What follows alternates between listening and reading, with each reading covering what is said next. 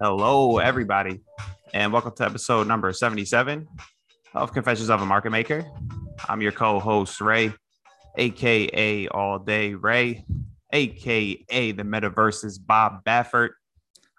And I'm joined here by my exemplar co-host, former market maker, 20 years and current day retail trader, a man who once held a stock up over 90 RSI for 300 straight days, the golden child of House Street, JJ. How's it going? Good, brother. How you doing? I'm doing great, man. And our guest today was a former esports professional turned short selling phenom, one of the best follows on FinTwit, constantly dropping gems on a weekly basis, making his second appearance on the podcast, the man who could care less about win rate. Of course, I am talking about the sensation, Brian Lee. Brian, welcome back, man. How's it going? It's going great. Thanks for having me back. Absolutely, man. It's a fun for me this time around because I don't know if you're inspiration. I'm sure at least a little bit, but I'm exclusively short selling now. So I got a different perspective this time around. But me and JJ, we were talking, man. We seen you've made some new purchases recently. You mind telling us about it, man? I seen you maybe getting enthusiasm for watches. Yeah, I kind of got addicted to watches, and I have my limits now where there are some that are I'm just like, if I get this watch, which is like Richard Mille, I'm like, that's when I know I'm full degenerate. But for me, it's more of a reward because I look at it as something where I place like meaning towards it. So a lot of the watches I have, I think about certain milestones or different times in my career, and that's why I'll remember them by. And as well as just, I want to reward myself for the progress I've made, and it's really not irresponsible for me to make these purchases at all. So I feel like the symbolism behind them and just my enthusiasm for it, it's just something I love to do, and I've just really dug into watches. Yeah. Lately. Dude, that's awesome, man. I love it, man. We're talking about watches, and you have a thought out reasoning behind it, where it's like, me, JJ, if I get like get something nice, get a Versace belt, man, I'm just trying to look nice when I go out, man. I'm just trying to try to look fresh, I love it. No, I mean, that's totally true, Brian. And I really I love that concept. And I think that's something I've been seeing you talk about. I mentioned in the intro, you're a great follow on Twitter, and you really are, because I think it's always thoughtful. And I think I've seen something you've been talking about recently is kind of like, rewarding yourself or paying yourself, treating it like a business. And I think that makes 100% sense. And I don't know if is that anything you want to speak to? Yeah, I mean, that's what really changed everything for me, is just thinking about this as a business. And from time to time, I'll talk to traders who have like absolutely no respect for the game. And I have to tell them off, and usually pretty harshly. I think that this game is no joke. And the fact that people can get so lucky and just ascribe like, hey, I'm so skilled now to that, it's just such a dangerous thing, because the market with time is just going to humble you.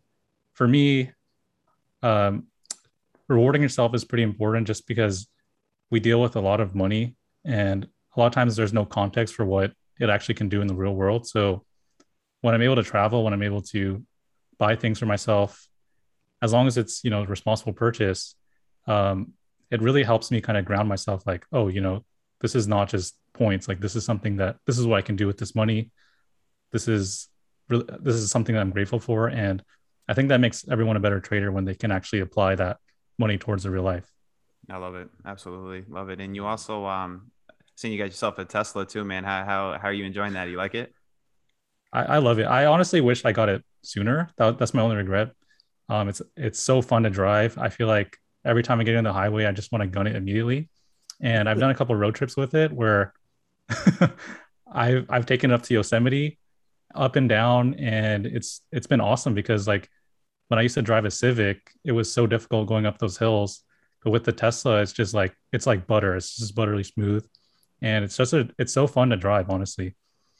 Nice, excellent. Love to hear it. All right, just a reminder to listeners. If you'd like to join JJ, myself, and a support of community traders, you can join us at microefutures.com. JJ, I don't know. I don't think I could see you whipping a Tesla. I don't know. What do you think? I'm dying to drive one. Right, I Yeah. can't wait to drive one. When I was living in Vancouver, at least once a week, I'd almost get run over by one because you can't hear the damn things coming. But I've never had an opportunity, and I'm in Saskatchewan right now. And with our winters here, that battery would last maybe 20 minutes to half an hour. Mm. When it's minus 60, if your car can't start, your life's in trouble. So, but I'm really dying to try one because I hear all these things about it. And I have respect for Elon, especially as a showman. I have a lot of respect for especially how he runs that deal. So I'd love to take a drive in one. It'd be still looking forward to it. Maybe when I get to England. There you go. There you go. So Brian, it's been a year since we've had you on. I guess a lot of things happening in your life. A lot of things just happen in general. I guess we'll start with you. You spoke at the Traders for a Cause conference. How was that experience? Traders for a Cause was amazing. Just in one word, it was something. It blew up every single expectation I had for the event, just because the amount of like, I don't want to say networking because it has so many connotations with it, but just the amount of conversations I had and the people I got to meet, it was like eye opening. And speaking at the event was something that I've never done that before. I've never gone on stage and done public speaking like this, but I practiced for many, many weeks, and I just went with something that was close to my heart, and it was really well received. I think I was told that I got the only standing ovation mid speech ever in Traders for Cause history. And that was like a huge honor because I was so nervous up to that point. But it was something that was really important to me because I felt like a lot of traders I was talking to at that event and also just online from day to day, it was something that I felt like they needed to hear. And they needed to hear it from somebody who was not going to like filter out a lot of the details and be afraid to be vulnerable. So because of all those people, it gave me a lot of like inspiration and a lot of energy while I was on stage. So I was super nervous just because I kept messing up in practice, but I guess it went really smoothly. And I think that that choice to go up and speak enabled me to kind of reach out and talk to a lot of traders who I actually really look up to and have been like a huge aspect of my journey. So being able to speak to them face to face and just like ask them what kind of wisdom they have, what kind of insights they have for me, that was really big because one thing that I think about a lot is the sustainability of the, trading is so stressful. Sure. And I got to speak with a lot of probably the best traders I know and ask them, like, how was this for you achieving such high success? Is this something that were there any regrets about it? And, like I expected these people to exude a different type of energy, but it was actually very sobering because like a lot of times they express, how the stress has gone to them in one way or the other, Mm-hmm. how success is not everything that it's kind of cooked up to be. And that helped kind of reaffirm my own philosophy about this journey in that I don't need to kind of like excel at like a super fast rate and just burn myself out. Like I'm more here for the long run and I already know like what my path looks like. And I think what happens is a lot of traders, they hear this information like you must put it all on the line and like go massive balls to the walls on like these opportunities. But as far as I can tell from 2024, there's been opportunity after opportunity after opportunity. And being able to actually execute on it is far more important than being able to put the size on it, because I've seen countless times traders messing this up because they feel like they need to go huge and then they'll take their biggest losses ever, or they'll hit this point where like now everything else pales into comparison to this trade. So they're always looking for that next kind of dopamine hit. Yeah. And it can be really destructive because even their execution is just very poor. Like I've seen lots of trades where, I've even myself have been tempted to make these kind of trades and I just completely botched them as somebody who's prides himself on being able to execute pretty well. Like as soon as I go into that state of mind where I feel like I need to rush things or go massive, like I just can't execute the same way. And so being able to talk to these traders and understand like, okay, I've even, I've heard people, I don't want to like, disrespect anyone, but I mean it respectfully that I took their words to heart. I've heard things like, I feel like I lost years of my life doing this. I feel like it wasn't worth it. I've like 10x my career in this last year. I don't think it was worth it for me because of the stress. I've had nightmares, stuff like that. Some people have said like, I don't know what it's like to have like purpose anymore because I basically, I don't really need to do this anymore. And so like for me, answering these questions and being able to talk to people with that experience has been like really enlightening for me. And I think I became a totally different person in terms of the way I look at things after this event. And it just kind of like pieced everything together for me in like a really, I don't know, kind of beautiful way for myself. And it's something that I had so much fun at just talking with everybody. Like I would, even though I wasn't getting much sleep every night because everyone was just partying all night, I still made an effort to wake up so I could be available for all the traders to talk to. And that to me, that was like amazing. So like, I'm always going to be there. I fully support the cause. And I even sponsor some traders to go there myself. Like I had them send in like applications of their story and what their motivation was. And I got them tickets, and most of them made it, which was great to see. And a lot of them, like, they said like it meant a lot to them because like having someone backing them or having someone believe in them inspired them to kind of perform better leading up to the event and also just past that event. So like the entire experience was like one of the things I always cherish. The first Traders for God event, like it was like one of the best experiences of my life. Cool.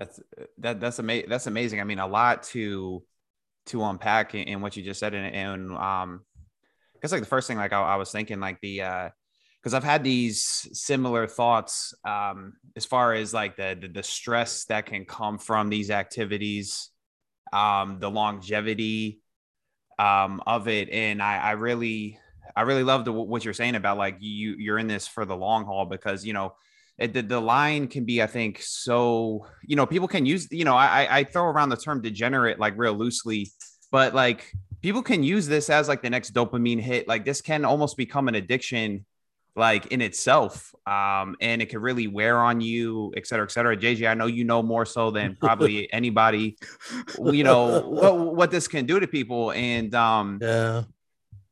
just having that real, the real thought out, like step back. Yeah, go ahead, Jay. Go ahead. One thing I got to give you guys credit for, right?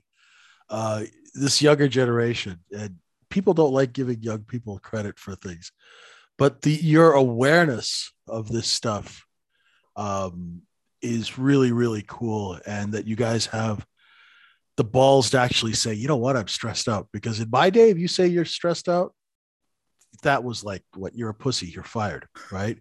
Right? Like seriously, that's how they used to, like, you don't ever admit weakness, right? But look what it does to people. Heart attacks at 44, right?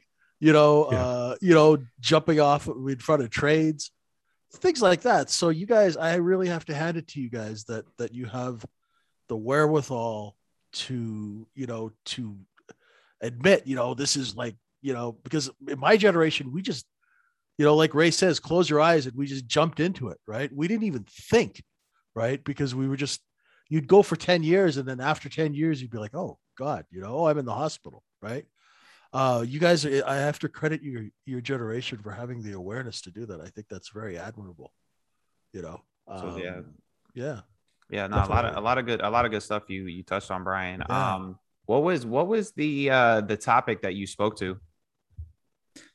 So I talked about how I blew up my account, like what was the process of this, and how I basically compounded my account from just over PDT, risking literally $50, if not $25 at the lowest points, to building it over $1 million of net profits. And what is the way that traders can kind of utilize the method that I did with sizing and growth, and just what are the emotions behind like taking it to that next level when you're starting at absolute rock bottom. And this, I think, is a topic that's not really well explained. Like if you ask people, when do I size up? And more importantly, when do I size down? Like their answers are just very generic, and you can't really draw anything from this. So I think one of the biggest problems that faces traders in their careers is that they just cannot control their position sizing in a methodical fashion. And by being able to control your position size, you basically elongate the amount of opportunities you can take in your career. And therefore you can take more pain, more experience. And when you really have your heart set on trading professionally and, treating it very seriously, it's really only a matter of time before you figure it out. So I think the problem with a lot of traders these days is that they see all these traders with all these huge statistics and like huge wins, making it basically out of nowhere, but they have completely no respect for the process. And I think that telling a story of how growing too quickly and just the wrong set of circumstances can wipe out pretty much all of your work before you can even, take it to the next level. And I think that's like the worst mistake you can make, because trading pays off exponentially once you kind of get to that point. And so survival is just the utmost importance. Yep, survival, absolutely. Brian, when you've had moments in your trading career, I guess coming back to, the stress and the longevity of trading, like when you've had these thoughts, or maybe you felt, the grind wearing on you, what are maybe some go-tos that you do to, center yourself? Well, I have this kind of strategy that I developed. I learned it online. I forgot the woman, but I have like this 3, 2, 1. I just count down, and at times where I was like, I couldn't even be bothered to get out of bed because the pain was just so much. I would just count down 3, 2, 1 and just get up no matter what, and just show up at the desk. Like, showing up is half the battle at those points when things are just so heavy. And I think by, positioning correctly, sizing up, sizing down, treating it kind of like, I always told myself, you are exactly where you need to be in your career. And I even told myself this after I blew up my account, because obviously I wasn't prepared to take it to that level. So by kind of recognizing that I'm going to earn my place in this industry, or at least for myself in every single respect, that was the one thing that really kept me going, because I realized, like, I didn't put in enough work. I didn't put in enough time. There's things I could do better. And to me, the path was clear in the sense that, if you can execute well with like $100 risk, you can do the same thing with 1,000 to 10,000. There's going to be little nuances in the sense that there's liquidity, but as long as you kind of hit those different milestones in a controlled manner, you're going to be able to learn like what you can and cannot get away with anymore. And so that really helps with kind of balancing out like what this journey is all about. So the main thing I talked about was compounding, which I talk about all the time, but essentially your risk is scaling with your account growth, and your account growth is the metric by which you gauge your actual performance. It's whether it's your strategy's performance. You might have things that you need to fix if it's going poorly, or it could just straight up be the market conditions. But in either case, you do want to be sizing based on your performance, because what it does is it enables you to be at your lowest risk when things are the worst for you, and be at your best risk when you have the momentum behind your back. So I think like that process in of itself helped me kind of get through the waves, because like there's something about it where, like your first time you have like a fat loss, and then you like on a new risk, it's scary. But like if you size down and you take the same proportional risk, like let's say you took like a minus like 6R on a lower risk, like it doesn't actually affect you anymore because you've already been at that level. And so that was really comforting when I did take consecutive back-to-back losses. And then the actual like incline, when you start building that momentum, when things start working, it's very fast. So I was able to like really grow my account in a way that was like flowing with my own mentality, with the market, and with my strategy. Yeah, absolutely. And we had a quite one of the listener questions, just kind of along the lines of what we're talking about. And he was I can't find it here, but I remember I'll paraphrase it. Sorry to the guy who submitted it, but he was talking about between having a C, having like, or talking about sizing up when you're newer, or defining between a hey, this is a really good setup, an A setup compared to, like, let's say a B setup, and how does somebody new um understand how to put more size on a setup when they're so new. Obviously, there's some nuance here, but what would you say to that?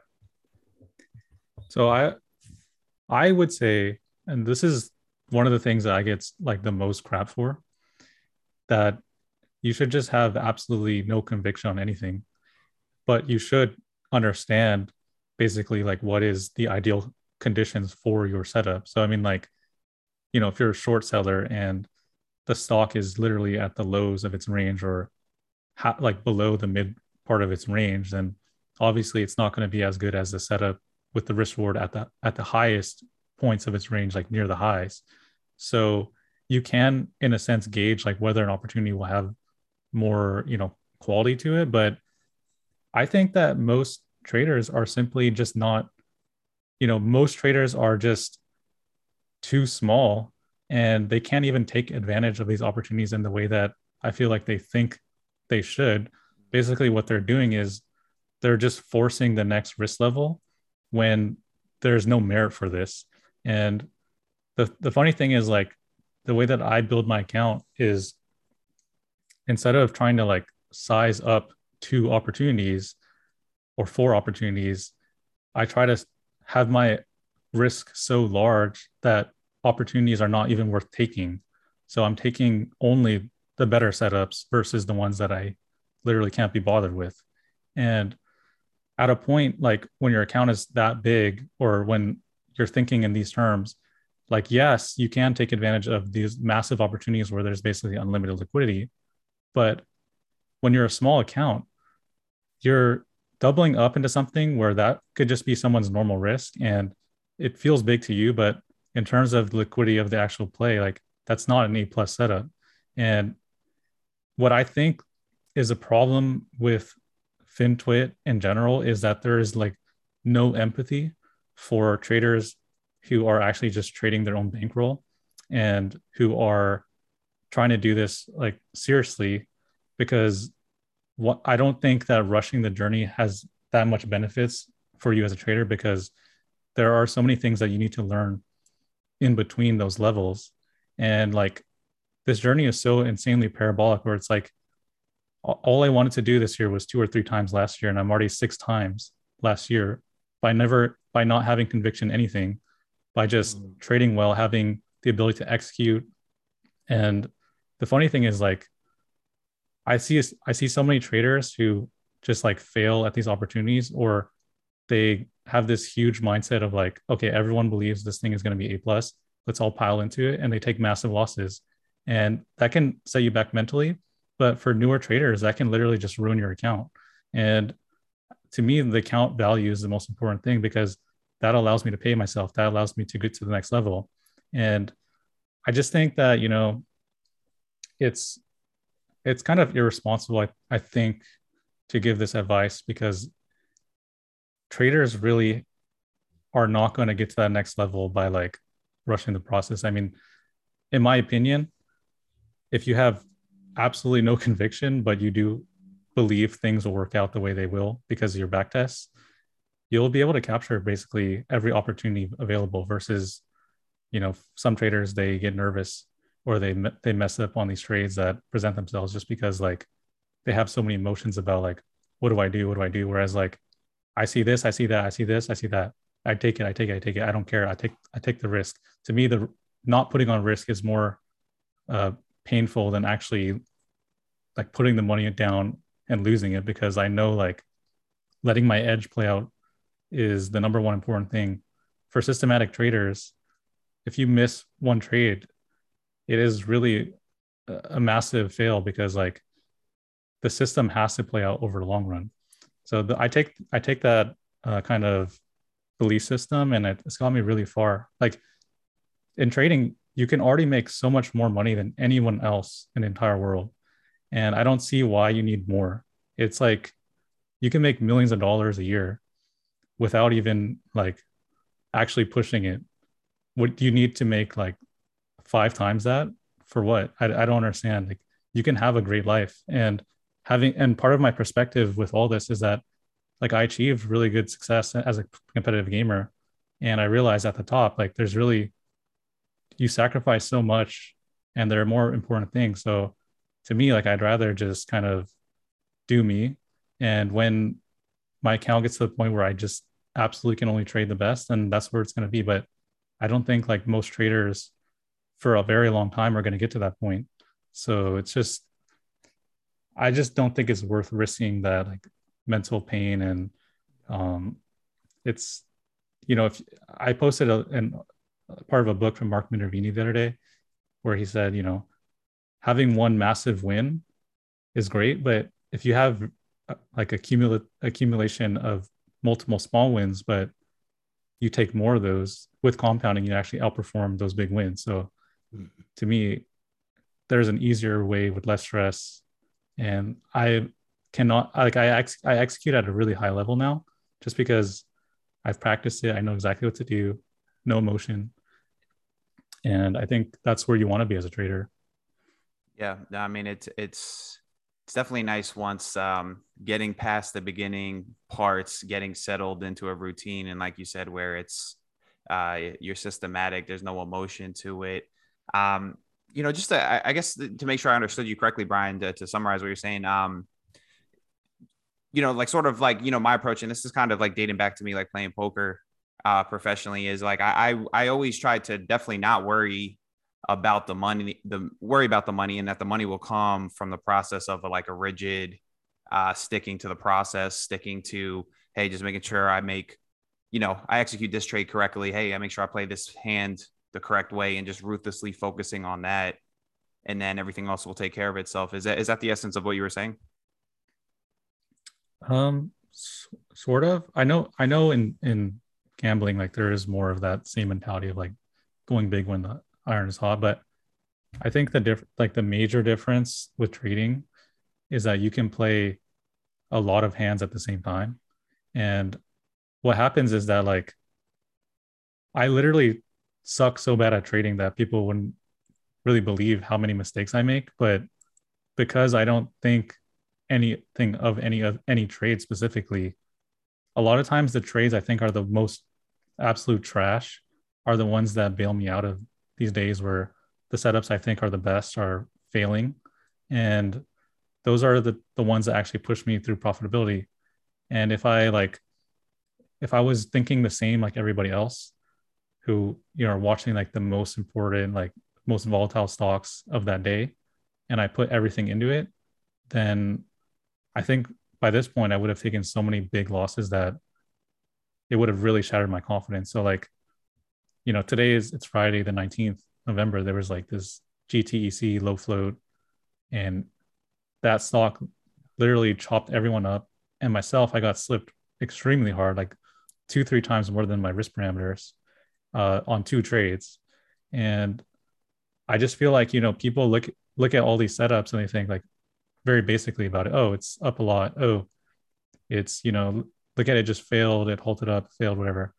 And I'm going to catch this big backside. But there are so many other trades where they just go in your favor without any fuss. And if you put the risk on that in proportion to what you're putting on basically every single trade, then you're going to come out net positive, even with all those mistakes. Like I got completely destroyed on the sticker, but I'm still green on the day. And this happens all the time. So I think people really don't understand like the power of just taking trades as they come and for what they are at the level you are, because the most important thing to me is to actually just keep growing growing my risk. And that's the way that I make money. So I feel bad for people who feel the pressure to make so many perfect executions and perfect trades, because I think there's so much I can do to improve, and I'm not even anywhere near my potential, but I'm wildly profitable. So the way I always tell people is like, look, you could try to trade like some traders on Twitter are basically like Kobe's and LeBrons of their craft, like tape reading, scalping, whatever. And they still have these massive drawdowns and these massive, pain points. Or you could just follow someone who absolutely sucks at trading, who still makes money, and a lot of it. And at the very least, if you're better than me, if you're more disciplined than me, if you're more statistically minded than myself, you can actually do way better than me. So I just think that it's an unfair comparison, and there's an easier way basically for everybody to move forward. Mm-hmm. Yeah, well, trading, and I think you would agree with me, Brian. It's a game between yourself. I mean, it's not, and I know a lot of times people do get hung up on, oh, he's doing this, he's doing that, but yeah, just I think a ruthless focus on oneself and making progression within ourselves, I think will like probably go a long way. Now, Brian, I know you mentioned having probably your best year ever. I'm curious to the improvements, and then the adjustments you've made over the past year. Yeah, so the thing is, like, I just practiced my process, refined it to a point where I'm basically just executing it with more risk. And that's the simple truth of the reason why, we practice and practice and practice and keep our size manageable. It's because like all it is a matter of scaling, but you do have to learn all of the little things that comes along with it. Like one of the things that has really been on my mind is what JJ said last time, where it's like, if there's no supply, there's a big problem. And there's times where I've gone to trades where I can like kind of move the market in a sense, or hold things up, or cause like mini squeezes or whatever. And that's something that you can't learn from just going 10x your size the next day or 2x or whatever. That's something you have to learn slowly. And like, there have been plenty of trades where I've been up huge, but because liquidity doesn't allow me to, I have to take a lot of those profits off the table because there's no one to sell them to. So there's like a lot of things that you have to learn, right? And yeah, so well, maybe we'll teach you to run the stops. We'll teach you how to run stops now to create some liquidity. Well, that's honestly what I've come to recognize now. Like by growing, I'm starting to recognize like it's actually not that difficult for even a retail trader to cause movement. And I know the pain points of traders because I've been there too. But as a newer trader, you have no concept of this problem because you have no ability to move the market whatsoever. So it's cool that you're getting to that point of size where you can actually move some of this thin stuff, right? Mm-hmm. Because now once you start, getting into that, you can sort of have some fun. You can also get yourself trapped in pretty bad situations. But it's always fun to bully a market. Come on, right? Yeah. It's where the stops are. You look at the structure and you're like, okay, I'm short, and I know if I break that level, like I call it the piñata effect, right? If you break that level, all the candy falls out, right? So that's why a lot of prop traders will gun for those stops, right? And that's a really cool thing. It's nice too that you said, because when you start increasing your position, you don't know how that market's going to react to the size of your position, especially some of this stuff. I don't know. I'm very curious. I'd love to see what some of the stuff you're trading, because that would be, I'll have to take a look at that and see, the liquidity of that stuff. If you're moving stuff around, that's pretty cool. Yeah. Well, I wish I wasn't, because it was much simpler back then. Yeah, it's true. That's why you have to sometimes, like I remember, you need to move, like, you need to sell 500,000 shares of stock and you see size bid underneath, I'm hitting that size and I'll go through anybody to get to it, because I need to get out, right? I need to get liquid and I'll take everybody. I'll sell to everybody. If your mom's buying, I'll sell to her. right? I'll sell to everybody on the way down. I hit every bid. Yeah. So Brian, what's up? What's up with this, man? I seen you take a long trade the other week. What was that Uh-oh. about? Uh-oh. Oh, yeah. So to answer like part of your question before, like what have I been changing is like I've been looking at longing, not in the sense that I'm good at it, but as a form of kind of risk management to like keep me out of trades where I shouldn't be short. And so I just look at these setups where I know I shouldn't be short and I just take the other side. And I don't really care like what the outcome is. It's just I kind of have a better feel for when I should be short by thinking about when longs are going to sell.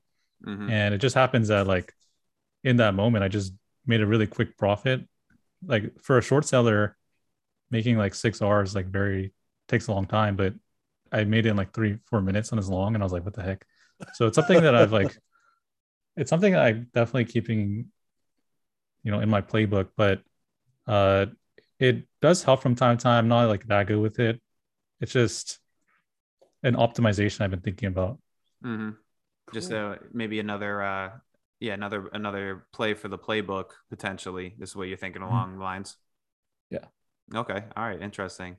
Yeah. I and when we were messaging a little bit, it was funny. Is like because Brian, like me coming into trading like 2 years ago, I didn't, I felt like I was like limiting myself by just shorting. Like that's what I always like gravitated towards naturally, and what I was way better at first.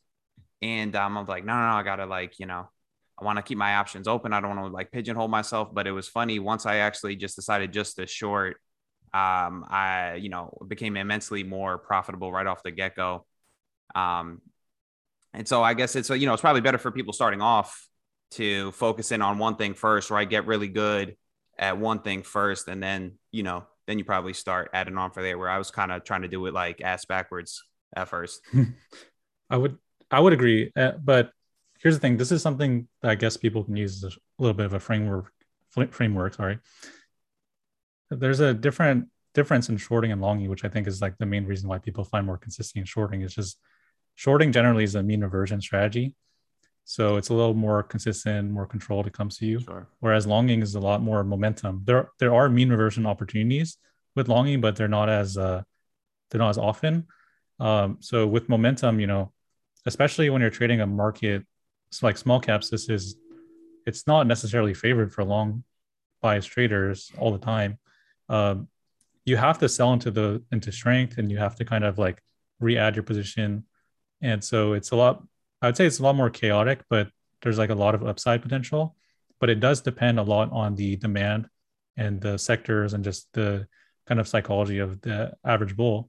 So you have all these things you have to kind of combine. Whereas like short selling in terms of mean reversion, like just by virtue of literally the words mean reversion, there's kind of like a fair price or something like this, and you're just trying to take it to that target. So it is a little bit more consistent in the sense that your targets can hit a lot more consistently, whereas like as a long buyer, you have no idea how long the demand is going to persist.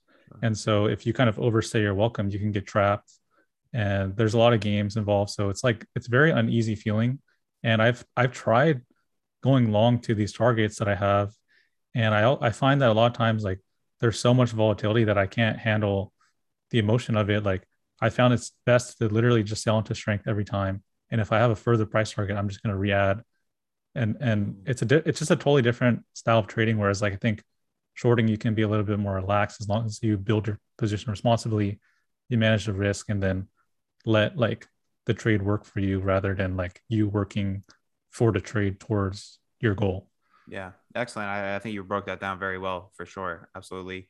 One of the listener questioners we have was how's your general approach towards swinging short trades? I will swing occasionally, but not very much, just because there's so much unknown. But I do know that like swinging in general provides a lot more like meat, which could be beneficial for some traders, just because the more potential for your price target, the wider your risk can be, just because so you can get like a pretty good risk reward ratio. But the thing is, like, you just have no idea what can go on in after hours. Like I really hate after hours in the sense that I feel like it shouldn't exist because it feels like such a gamble. Like every time I'm just watching the level two and like how it's moving, it's how it's so liquid. There are just so many things that fake you out if you're like really on edge about your position. And so like I only really will swing something if I think there's like a potential for like an offering or that my price target didn't hit. Mm-hmm. I just don't think it's necessarily a good thing to do for traders who are not like at the super advanced stage, because it is going to do a lot of things for you. Like, for example, in the past, I used to experiment with swinging, and like the next day there would be a lot of opportunities, but because I had my position locked up, that buying power for like an extra like little bit of profit, relatively speaking to the other trades I could be taking, was like a massive opportunity cost for me. And a lot of times there are different requirements for like how much margin you're required to like meet their standards as a firm. And so you might have more buying power locked up than you expected, and then you also have sort of additional like random fees with. So it's like, to me, the accounting is just not fun. It's not cool. I like to know how much money I have at the end of the day, and I like to go to bed with like no stress. Smart. Yeah, it is. No, it could definitely be stressful. It's something I did grow a liking towards, Brian, swinging short, and then I've had some good, like real good, gap downs. I've had some bad ones go against me for sure, but I think to the point you're saying with even the opportunity cost of having the margin tied up, maybe some of the fees, I thought about maybe the long-term sustainability. I don't know. It's still something I go back and forth with a little bit, and I'm still trying to figure out for myself. But yeah, it's interesting. I feel like a lot of times too, JJ, I don't know, you could tell me. I feel like the after hours is for some games to be played more often than not.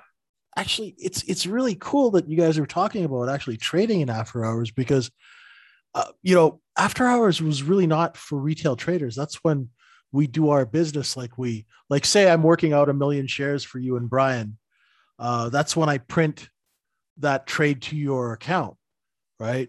And if I need to do a little bit more, to make up for something, I'll do it in the after hours with one of my institutional guys, right? So now that, it's almost like after hours is like we're cleaning the donut shop, and that's why you're getting chopped up, because you're sitting there and we're sweeping the floors, and you guys' feet, you're in the middle, you're in the way, right? So it's that's that after hours thing. I didn't know, but I think a lot of people do trade it. Some of these deals that I have seen, like I remember when LCID runs, a lot of times it'll run in the after hours, and it looks actually very tradable. Some of that stuff, but yeah, in the liquid stuff, I imagine it's a real pain in the butt to try and move around in there. I haven't even tried to do that. I'd be like, I'm a bit of a price action snob though. So I only trade like I'm very selective about my price action. That's just me because I'm cheap. Brian, will you short tickers that will have whitish spreads? Obviously not egregious, but good question. I try to look at the liquidity that's present. Mm-hmm. Obviously, you don't always see everything, but if there's a widespread, more often than not, I avoid it. I try to see if the position I'm taking, if I was full size, like where would my stop be, and is it far enough for me to like manage this risk if something went wrong? Yeah. And a lot of times you can tell by the volume that you're seeing and how prices are moving. So like, if I wanted like 50,000 shares or something, and it's moving on like 5,000 shares just on each candle, it's like, it's untradeable. So I have to look at volume. I have to look at what the level 2 says. And overall, like the risk is also going to depend on the range of the stock. So if a stock ran up like 100% or something, I'm going to have a lot wider of a risk than if it's like a 15-30% move. And so based on that, I can make the judgment. And so like what I do is I put the plan in my Excel, and then I see like where my stop would be hypothetically. And if it looks like a comfortable level that has like a confluence with like there, technically there's it's going to be difficult for it to get that price even with the spreads being this way. Yeah. Or I accept this risk, then yeah, I'll take it. Okay. Yeah, because this is a question I gauge sometimes because some of these look good but the spread, I think of like trying to get an exit price or especially if the trade goes against you, it could be it could be a hassle. And I think a lot of times sometimes it could be a tough thing to gauge at the time, and you got to I guess toe the line. Brian, do you take? I'm sure there's differences in approaches to you shorting large caps versus small caps. Yeah, I recently shorted the EV sector, so I shorted LCID and RIVN on the day that they kind of topped out. The way that I trade large caps differently is systematically. I'm still trading a similar strategy, mean aversion, no matter what you're trading. But in large caps, they tend to respect levels a bit better. The level 2 and tape is a little bit more reliable, in my opinion. So when I start seeing stalling, or when I think prices should bounce, or people will cover or whatever, then I will take off my position and then add it back higher towards my price target, because I've seen plenty of times where they tank, they fall just short of where you think it should go, because it's some sort of round number or whatever it is, and it will have a pretty dramatic bounce. So I don't want to get caught up in those kind of situations. So I did post my charts on Twitter for those 2 trades, and as you can see, based on how I normally trade small caps, where I can kind of control my position and be patient. With large caps, I'm definitely more active about the trading, but the level 2 does really help a lot with seeing when there are points where I should probably get out, and I feel comfortable about this because there's been so many times where I just kind of held on, thinking it's going to move the same way, and I've been punished. So I just learned to adapt towards those large caps. But the movements can be pretty dramatic if it's kind of those outlier situations where they just get really extended. And so I find that they're very similar. And part of what got me into that was how AMC and GameStop kind of forced me out of my comfort zone into those larger caps and seeing how they trade. So I got a pretty good feel and comfort with seeing the setups do actually play out pretty similarly. Okay. All right. Nice. All right. So touch on some of the other listener questions we got here, Brian. This first one, describe your A+ setup. So my A+ setup generally is the cash is super low on the company. They have fresh dilution, and I know more often than not on this day, because they don't have any trading volume on prior days, that this is the day they're going to start putting supply into the market. And a lot of those times you can tell right away, just within a couple of minutes, how price action is moving. And so when I kind of get confirmation that there is selling present, that helps me kind of stick to these trades. And a lot of times they're not really much of a fuss unless sometimes there's dilution, but the company doesn't need to raise cash.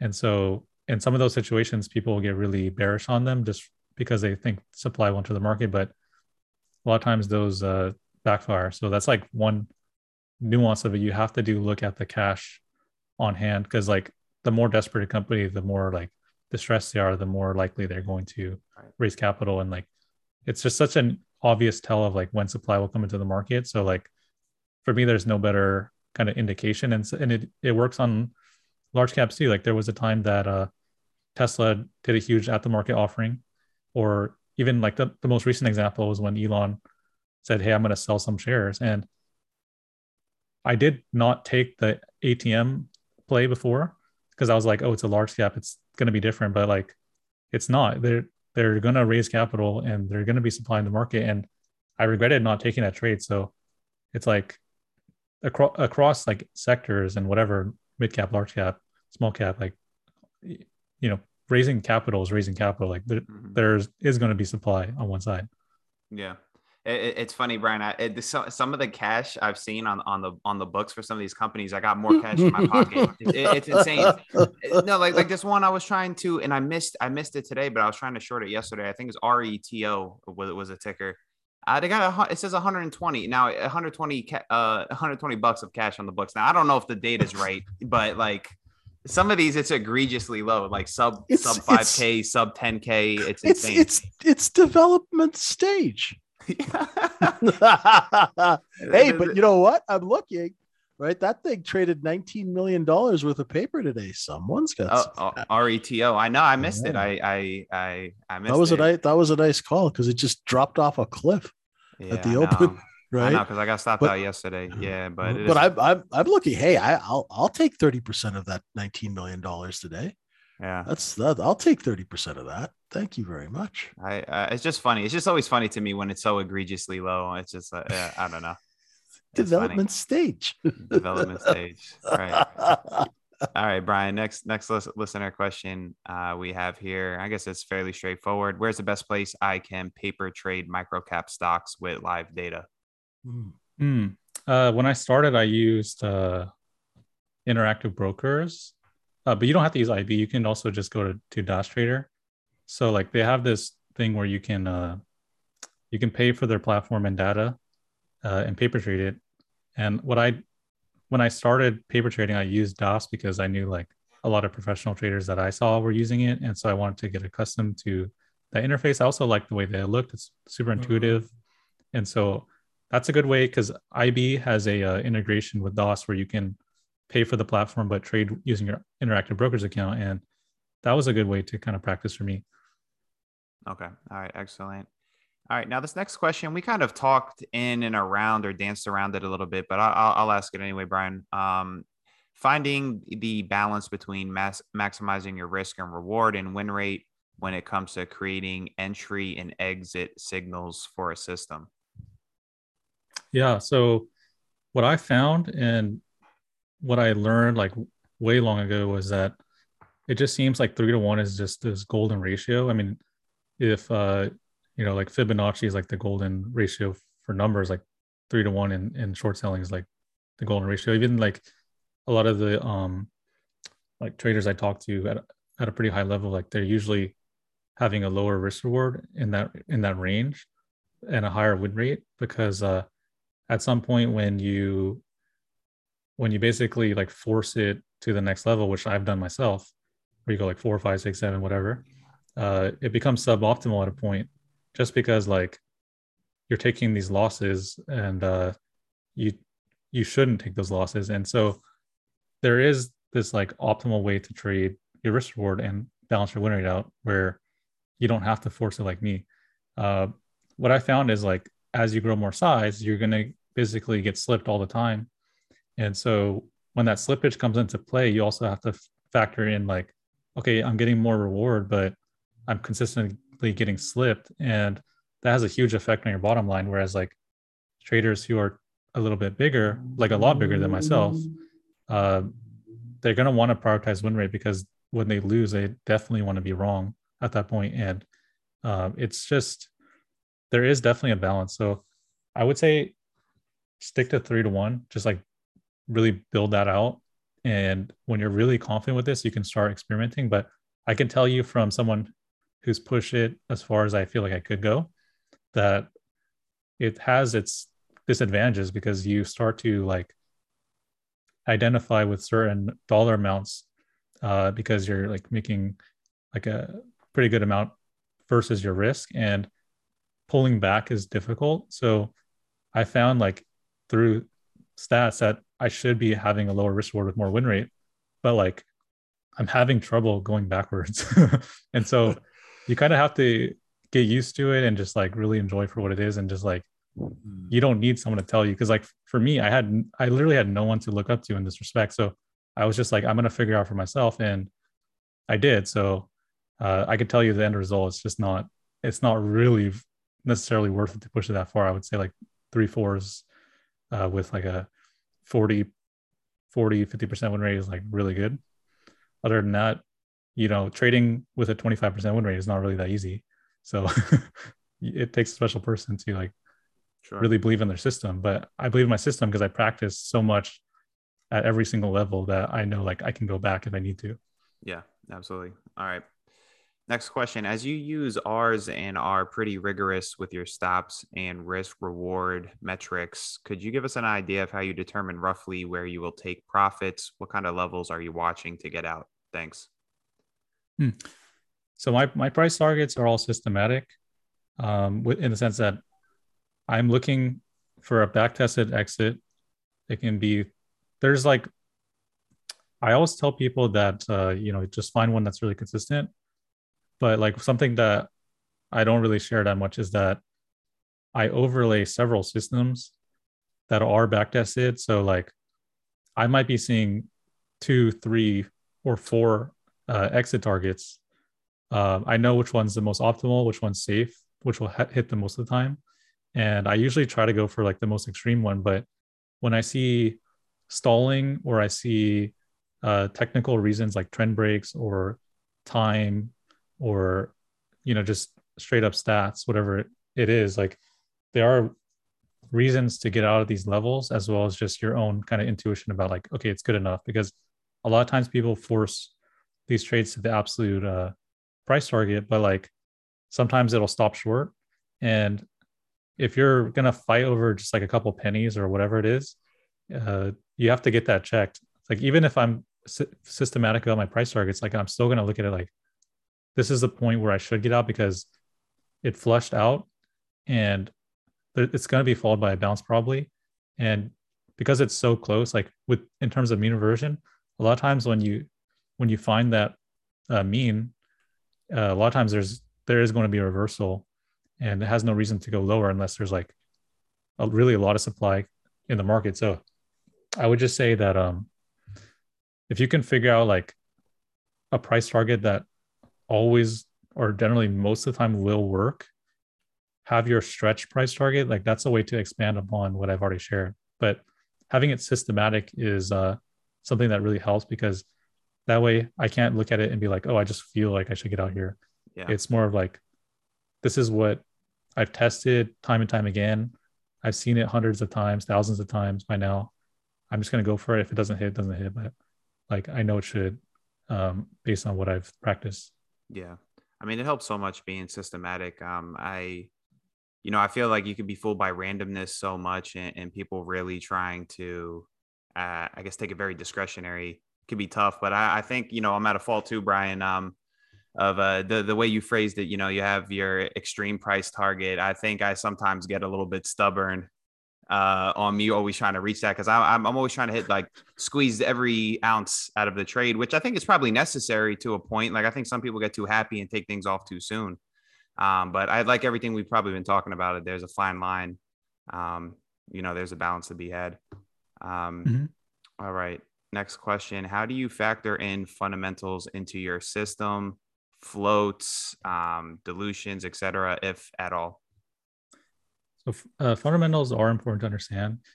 You want to be able to reference the news and see if it's something that is noteworthy, could cause disruption towards a strategy. Like sometimes there are random things that happen, like Trump tweeting about TWAC, or his son tweeting about some other coffee company or whatever. I forgot what it was, but he was like, yeah.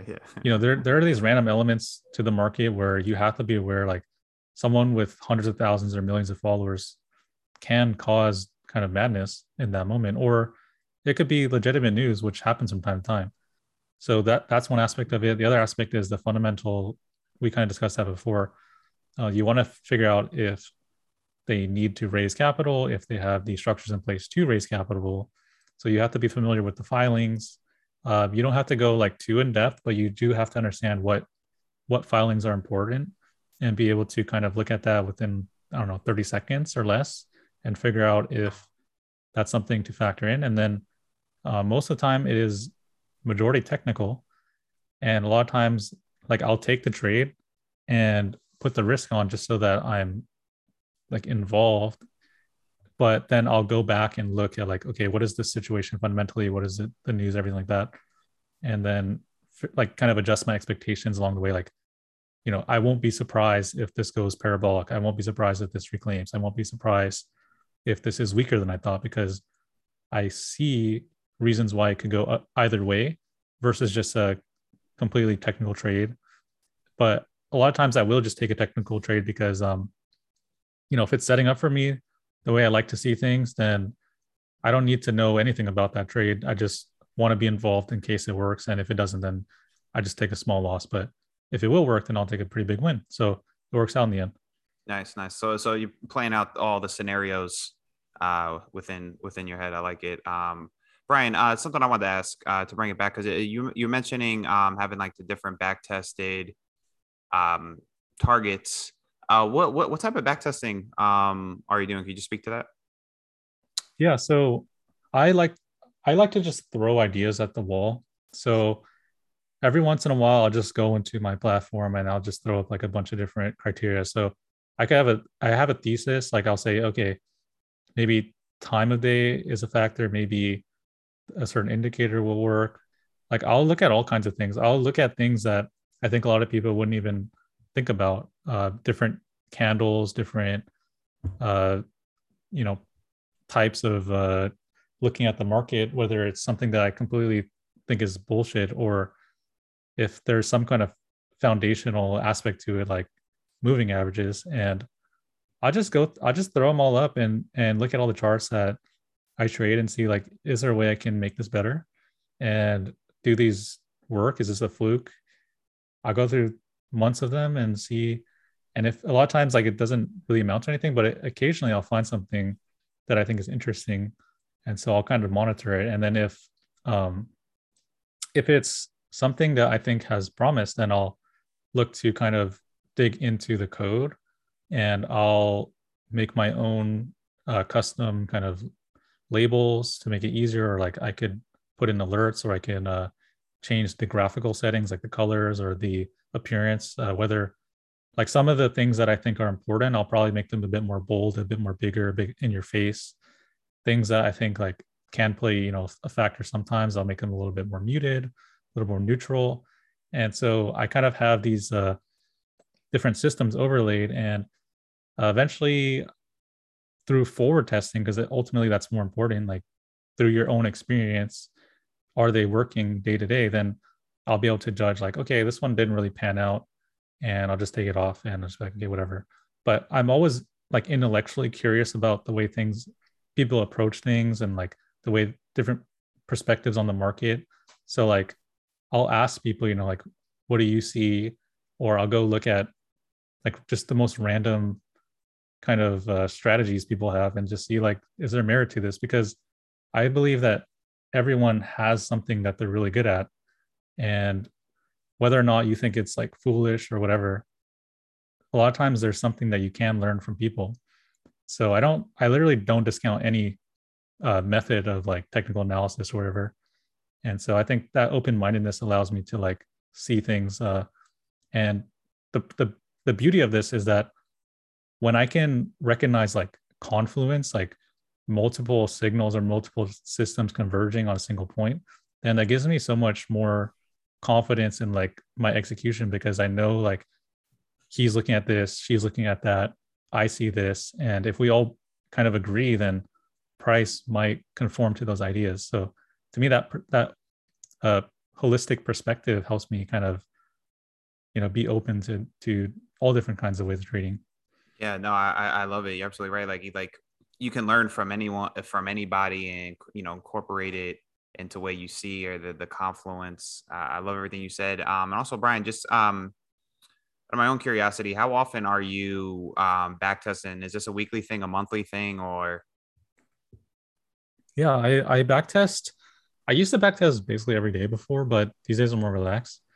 Last weekend I was doing it, and people pass by, like my wife, and she'll be like, "What are you doing?" And I'm like, she's like, "That looks cool." And I'm like, "Yeah, I'm on TradingView, and there's so many colors and stuff because I'm just putting all these random stuff on my chart."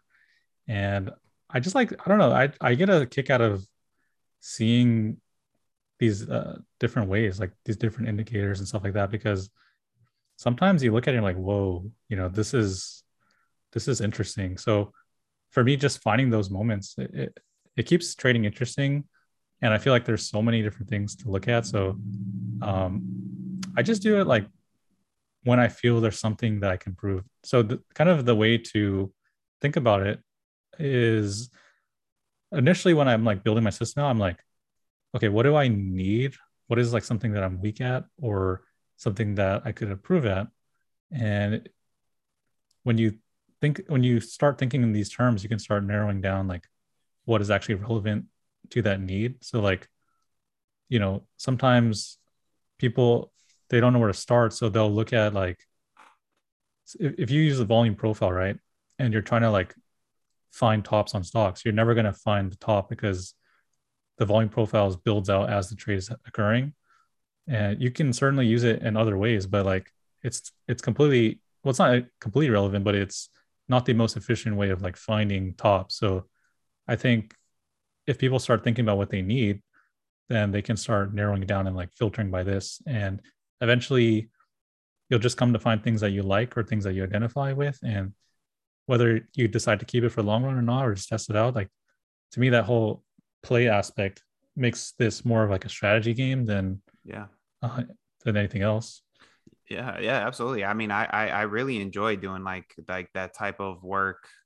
Even like I think of it too, like to compare it to sports. Like when I was playing football, I loved watching game film, preparing before the game, poker, like running the simulations before playing. And I think a lot of times like that like I like to think in terms of that's where my money's being made. Like, and now obviously you have to execute and you need that aspect as well. But I think the away from the charts after hours work is just as important as well. Brian, I got two miscellaneous questions and I'll get you out of here. One, congratulations on the wedding. When's it coming up? It's in April 2022. We got eloped because we've been waiting for so long, but we're gonna have like an official ceremony for the family and friends in April. So that was a long time coming. We've been engaged like almost 8-9 years. And Whoa. She's been with me, from the start. So God bless her. God bless her. No, we're happy for you, Brian, man. Yeah, awesome, definitely. man. I'm sure it'll be a great time. So I guess that wasn't a question. That was more of a comment. Now questions. What are you currently reading? So I've been recommended a lot this book, Relentless.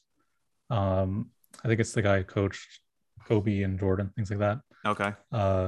That one sounds really interesting. I did recently recommend a couple books, and I was rereading them.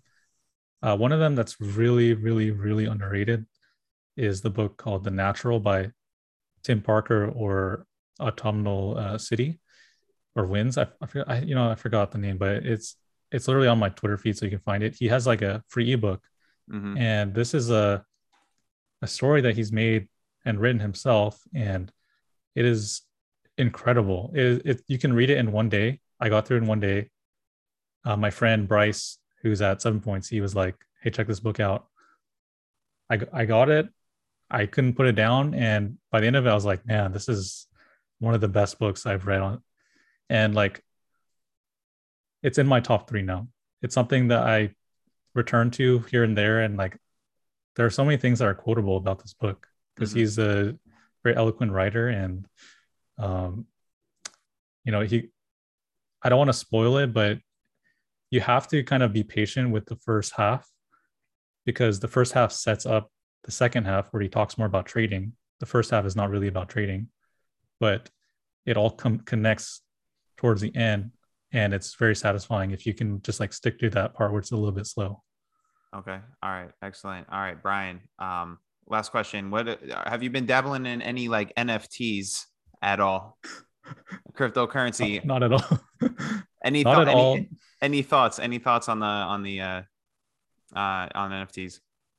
Well, I can see the argument for when there's a value outside where you have permission to certain events, or you have access to, like, say, creator perks, things like this.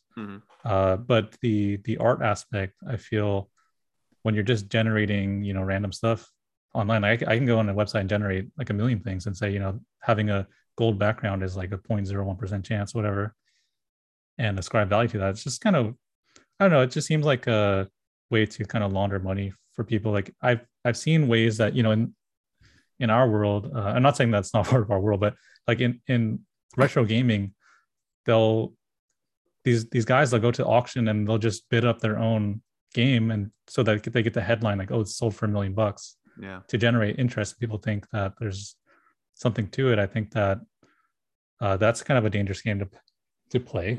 I think that I probably will have some crypto exposure in the stable coins, but not so much in the you know, the altcoins, just because I just want to set it and forget it and not be like missed out. But the whole, you know, pass it on to somebody who wants to buy it at these absurd prices, it just seems kind of irresponsible. But you know, I don't really know much about it, so Have that's you have you, you know, I wanted to ask you too, because you know, I got a few of like the not really artworks, but maybe like the PFPs that they're the avatar things. But the part that really interests me is the gaming, like the NFT gaming. I don't know if that's anything you've actually explored or you've seen. Mm-mm. Okay, you should look into it. It's interesting. Well, like for example, one of the things I'm in, it's a, and I've talked about it on the podcast before, and people are probably sick of it, but it's a horse racing game, and the horses are actually NFTs. But you bet on the horses, you can breed the horses, you can try and produce the winners, and there's prize pools, and like the prize pools are starting to get like pretty big now for it, and the horses are the NFTs. So you hold the horses in your crypto wallet, etc. And like there's a lot of different games I've been because this is something that's interesting me, so I've been like really diving down it. I just wanted to ask about you. You know, as obviously as a former gamer, but yeah, maybe something you should check out. I think it's pretty interesting. For sure. I mean, it's the way I see things is just I'm gonna stick to what I do well and that I'm consistent at. And like honestly, if the next couple of years just go the way that I want them to, like I really won't have anything to worry about, and neither will, you know, the people in my family or the next generation or whatever it is. So I'm just gonna do my best at what I'm good at, and hopefully, you know, people find their success in whatever they're good at. But I think that trading as a skill is that's the thing I put all my time and energy to. So, and it's really rewarding. That's what I'm going to keep doing. Absolutely. I love it. And that's going to conclude today's episode of Confession of a Market Maker. If you guys enjoyed today's episode, please rate and review it for us. If you'd like to join a supportive and professional group of traders, you can join JJ and I at microefutures.com. Brian, tell the listeners where to find you and anything else you want them to know. Yeah, as always, you can find me on Twitter at Brian Lee Trades. There you'll find, if you're new to my feed, just go ahead and go to the pinned post. I have a link that will share, you know, all the relevant links and get you caught up to speed, interviews, blogs, videos. And I really recommend that you read the blogs, because I look back at them sometimes and I'm like, wow, you know, the emotions and the experiences I had, the way that I described it, I felt like I couldn't even describe it like that today. So it's kind of a really interesting thing to look back on. And I find that it's one of the pieces of content that people don't really reference, but a lot of the strategies and things that I use today are all listed in there in detail and in a way that's better than I can explain to you, or just like a random blurb on Twitter. So like, I would really encourage you to dig into those and let me know what you think. All right, JJ, parting words. Once again, Brian, thank you so much for coming and spending time with us, hanging out and discussing these things. Really, really loved the work that you're doing and how you're sharing your knowledge with newer traders and things like that. I think it's great that you're giving back that way. It's great to see. Thanks so much. Really appreciate it.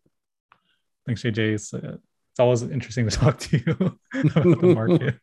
I mean, it's like I'm sure a lot of traders they want to just talk to you all day about it. Yeah, you know, it's funny. I like talking to you guys because, like, where I live, my friends don't even want to hear me talk about that. Then I'll shut up about that stock market stuff. So I love talking to you guys. It's great. Anytime, drop by. Brian, always appreciate it, man. Appreciate the high level discussion, the thoughtfulness that you always bring, man. Both episodes, I've really, you know, I always get a lot out of it. So keep up the good work, man. Appreciate you. All right. Thanks, Ray. Maybe we can do this again, like another update, you know, whenever. Absolutely. But, happy to be here. Thanks, guys. All right. Sounds good. Excellent. So for Brian Lee, I'm Paulie Walnuts. He's the gorilla of House Street. Make sure you're using stops.